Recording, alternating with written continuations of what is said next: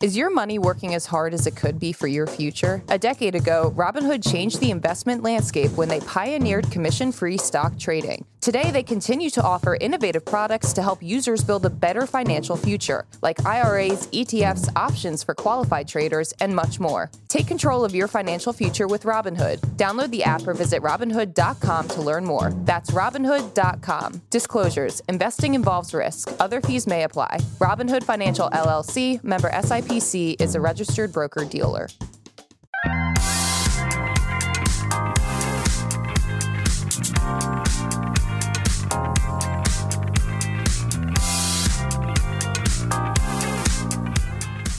Good Morning Brew Daily Show. I am Neil Fryman. And I'm Toby Howell. Welcome back, Toby. I know, thank you. I'm a little...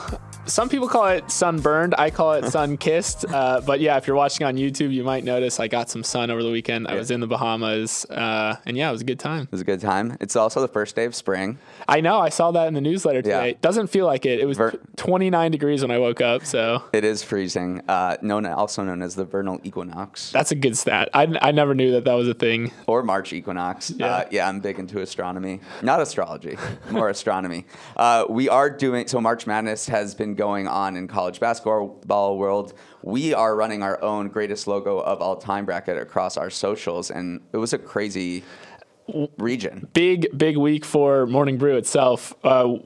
We are the 16 seed in the sports and entertainment bracket, and we took down the number 1 seed New York Yankees by the finest of margins. It was 50.1% versus 49.9%. So huge Cinderella story. We are the Fairleigh Dickinson of the logos, but there seemed to be a lot of hate voting going on because the Cowboys, Yankees, Notre Dame, Bulls, and Packers went down. Mighty Ducks is looking like a real contender at the 6 seed and 3 seed 90s MTV. I'm excited for 90s. They could roll into the Elite Eight. Yeah. And then today, right after the podcast, we're going to put out the tech bracket. So some of the matchups there are the new Instagram logo versus the old Instagram logo, which is going to be a barn burner for sure. And then also the old YouTube logo versus the anonymous armadillo on Google Docs. So a lot of good matchups to look forward to today. Yes, I'm excited for that. Head to our socials to vote. We have some business news to talk about. Another busy weekend. We will talk about a $1 million Bitcoin bet. There's a seaweed blob heading for Florida. We'll find out what the heck that is, and then we'll preview the week ahead to close it out. But first, to Credit Suisse. Yesterday, I felt like I was having deja vu all over again because for the second straight Sunday, regulators were racing to engineer a deal to prevent a failing bank from cascading into a financial crisis. Swiss regulators on Sunday put together a shotgun wedding, basically, in which Swiss banking giant UBS took over its smaller rival for $3.2 billion.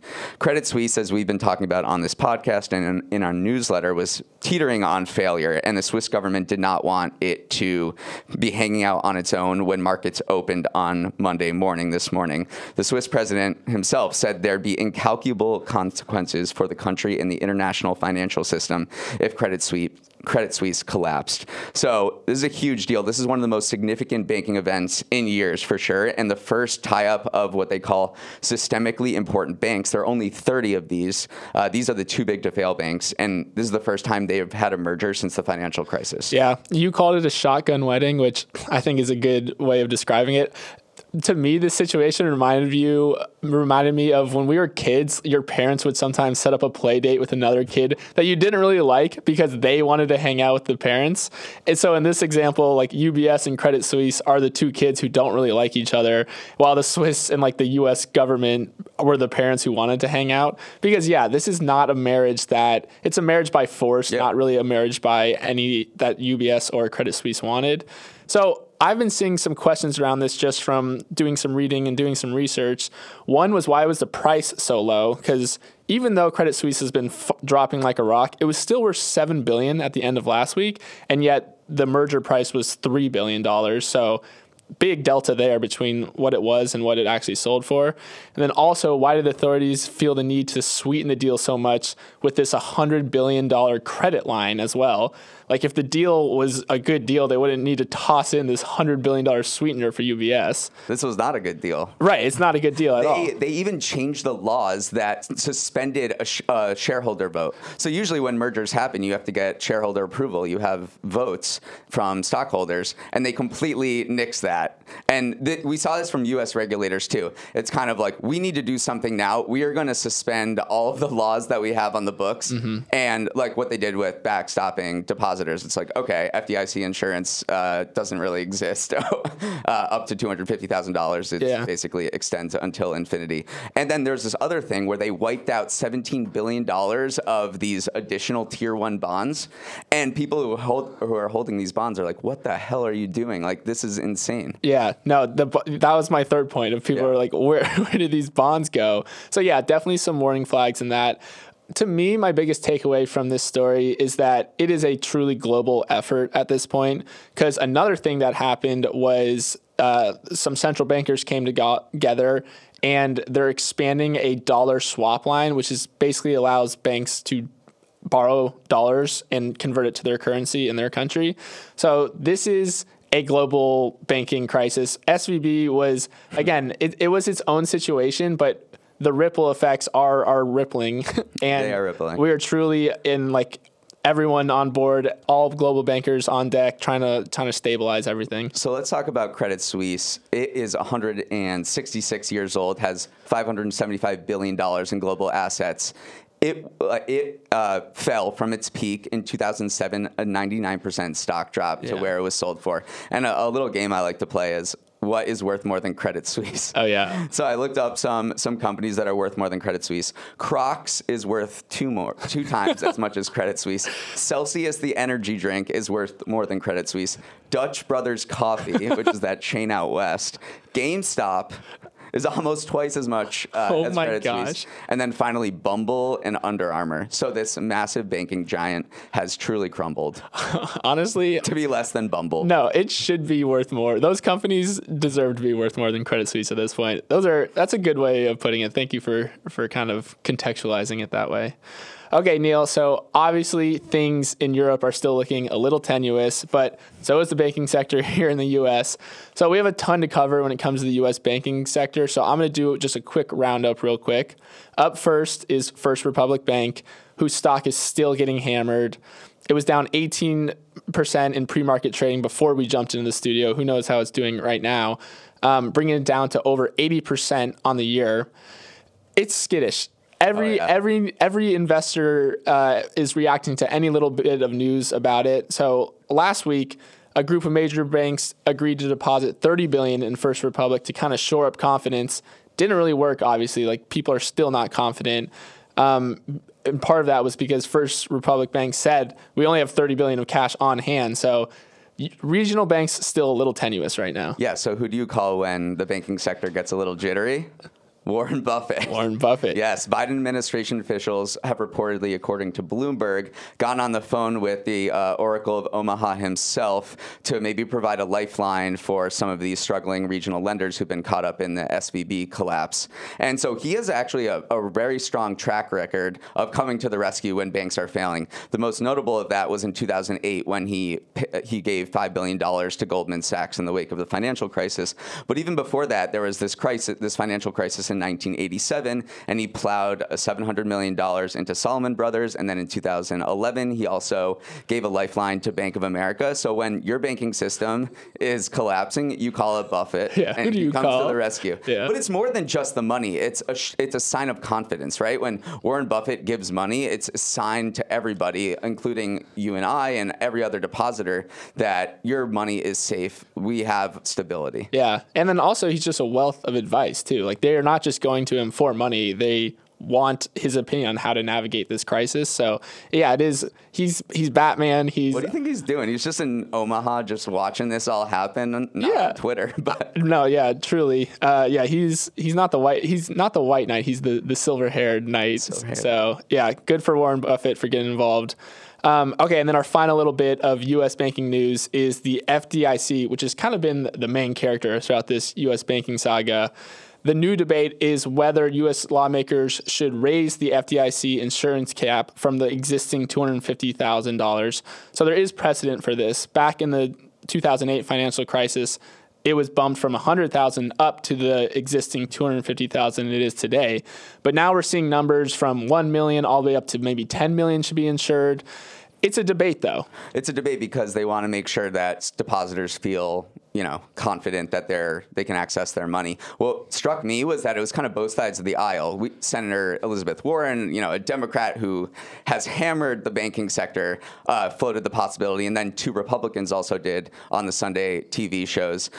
So we'll see what happens. It seems like it's a long road ahead. You have to get congressional approval, and all of the the financial authorities of the country need to come together and say, let's do this. But it would seem to be like a very emergency situation to do something like this. Right, for sure. And then there's also, even though there is some bipartisan support, people are saying this is maybe a bad idea because it incentivizes more risky behavior from the banks, because if there is a bigger backstop, then they can be even more riskier with their balance sheets. So. Right. It'll be interesting. I don't think it's going to happen personally. Let's go to, we're staying in the banking realm, but we have this high stakes wager going on Twitter around Bitcoin, and it's sparking a lot of talk about hyperinflation and the Fed's role in this banking crisis. So it all started when this Twitter account, James Medlock, not his real name, tweeted, "I'll bet anyone $1 million that the U.S. does not enter hyperinflation." And that's tongue-in-cheek. That's a joke, because $1 million would be worth a lot less if hyperinflation did happen. But there's this guy, Balaji Srinivasan, who's a former Coinbase exec, big tweeter, big tech investor, talks a lot about Bitcoin. He chimes into this tweet and he thinks we're going to enter hyperinflation. So he takes up this wager. So here he says he'd bet Medlock $1 million that Bitcoin would spike from $28,000, where it is currently, to $1 million in the next 90 days. And Balaji has this digital gold hypothesis of Bitcoin that we've been hearing about for years. The idea is that the Fed's interest rate hikes have made essentially all U.S. banks insolvent, which is what happened to SVB because it hammered their long-dated U.S. treasuries. And then when banks start teetering, the Fed will print all this money to shore up the sector. Panicked people will take out all of their deposits from banks and put in Bitcoin, and then within 90 days, Bitcoin will reach $1 million. Yeah. So we got this bet going on. That was well laid out, Neil. So I just want to touch on the specifics of the bet real quick. Everyone was kind of looking at this and we're like, wait a second, Balaji loses no matter what. Because if you truly think that Bitcoin is going to $1 million, the trade is not to hold on to a Bitcoin. It's to buy as many Bitcoins as you can. So even if he wins the bet and Bitcoin goes to $1 million, he's technically leaving around $36 million on the table because he gave up the opportunity to buy around 37 Bitcoins with that $1 million that he's leaving in escrow. And then, of course, if Bitcoin doesn't go to 1 million, he loses the $1 million he put in escrow. And, of course, Bitcoin is not at $1 million. So, yeah, everyone is looking at it saying it's not even a risky bet because it's a lose-lose no matter what. Right. And economists are saying, all of those arguments aside, that when banks fail, it causes deflation, not inflation. So that's what we should expect right now. And if the Fed needs to print money, they probably won't do it because they know they're not so dumb that they wouldn't create hyperinflation out of thin air. So obviously it's the one caveat too I do want to put is, if you want to take a cynical view, people know that Balaji is long on Bitcoin. He owns a lot of Bitcoin. So he might be engaging in a little bit of market manipulation by saying, I'm betting on $1 million. Even if Bitcoin goes up a little bit, he's probably going to make his $1 million back very shortly. Right. So yeah, that's what's been gripping financial Twitter. If you're not in financial Twitter, good for you, but that's what's been going down. It sparked a lot of interesting conversation about the Fed and the Fed's role.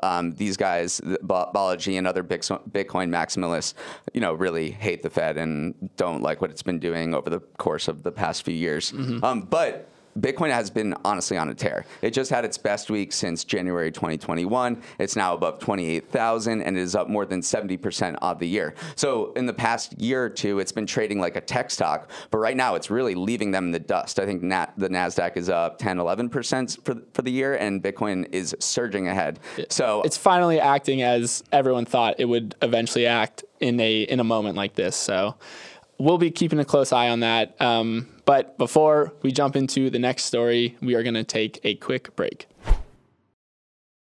All right, Neil, we've touched on banks. We've touched on Bitcoin. Now let's get into blobs, specifically seaweed blobs. So there is this mass of seaweed called the Great Atlantic Sargassum Belt that is drifting ominously towards the Gulf of Mexico right now. So scientists say that the seaweed is likely to come ashore by this summer, which is a huge problem if you don't like your beaches smelling like rotting eggs. So just some quick background on what sargassum is. It's this type of seaweed that's actually really good when it's in the water. It kind of provides shades, provides habitat for marine organisms. But when it washes ashore, it rots, and then that emits a smell that smells like rotten eggs. It's actually hydrogen sulfide.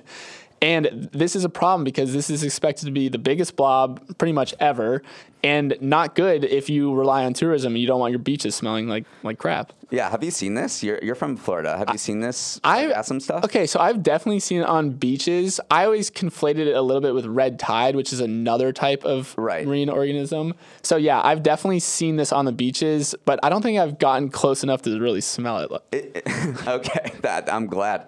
I don't really go to the beach, so I don't have this problem. But it seems like the Caribbean islands have been dealing with this for years. I saw last year, Barbados had to employ 1,600 dump trucks a day just to remove this from beaches to clear them. And then in the Dominican Republic, the largest power company was actually forced to scale down operations because the seaweed was getting stuck. That's crazy. It is a huge seaweed belt. You can see it from space, basically, because the bloom is so big. What's interesting is that it's only got it seems like there was an inflection point in 2011 when people started seeing this and be like, what the heck is going on? This is getting so big. And they still don't know why these blobs are getting to the size that they are. This one is twice the size of the contiguous United States, 5,500 miles across. And they think it's because of all of the fertilizer we're pumping into agriculture. It's running off into waterways and then going into the ocean where it's feeding the beast of this sargassum blob. And it's heading to Florida. I think it's already showed up on some Fort Lauderdale beaches,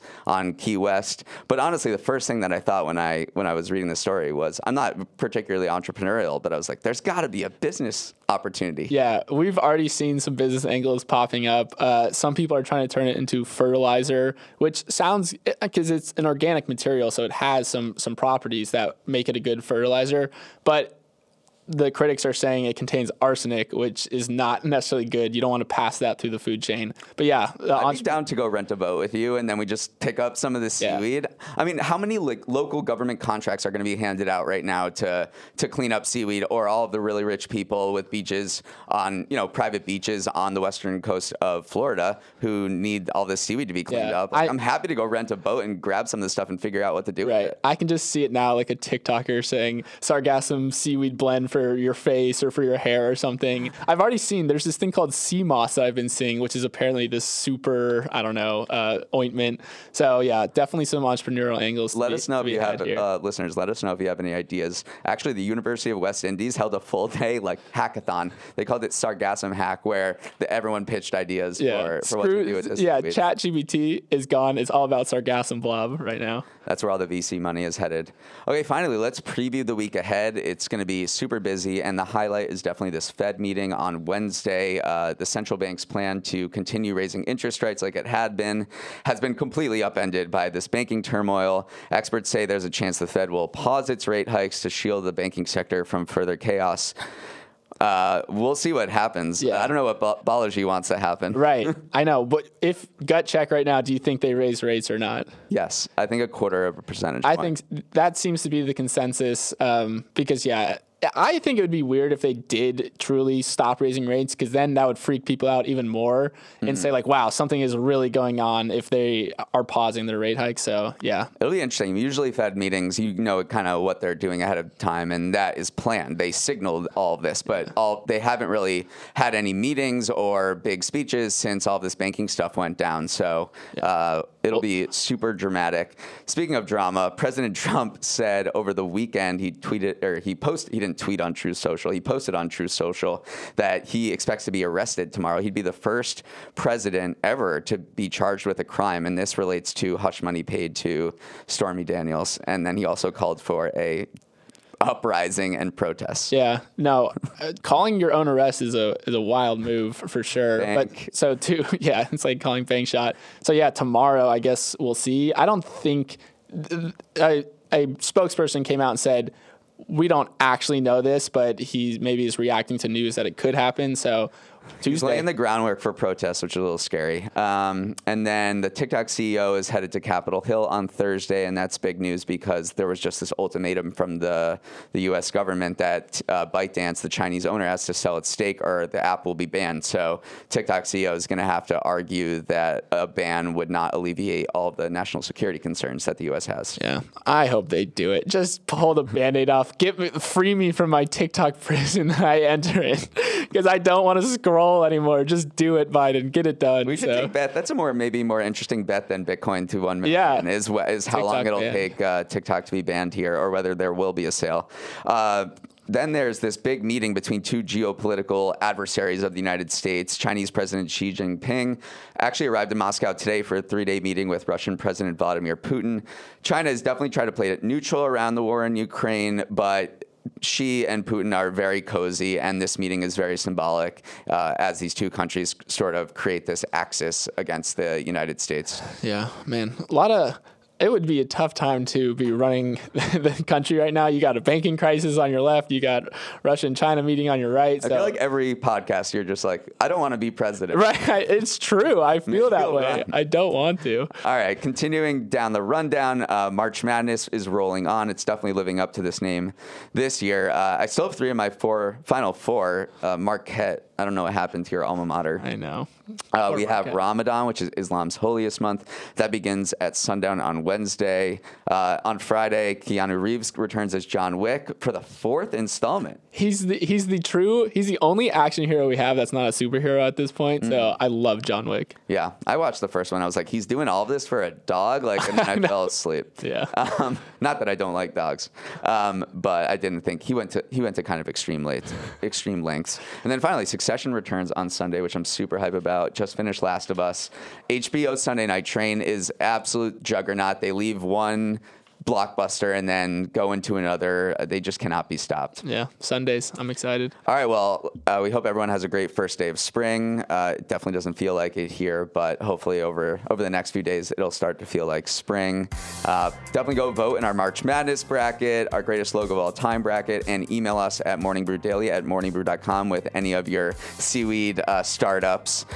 Got to give some shout outs to our amazing crew in the back. Show's producer and editor is Emily Milliron. Our technical director is Justin Orlando. Our supervising producer is Bryce Beloff. Our master of all things audio is Dan Bauza. Hair and makeup actually did go to Florida to create a Seaweed startup, so wish them the best of luck. Devin Emery is our chief content officer. Our show is a production of Morning Brew. Great show. Great to be back, Neil, and let's run it back tomorrow.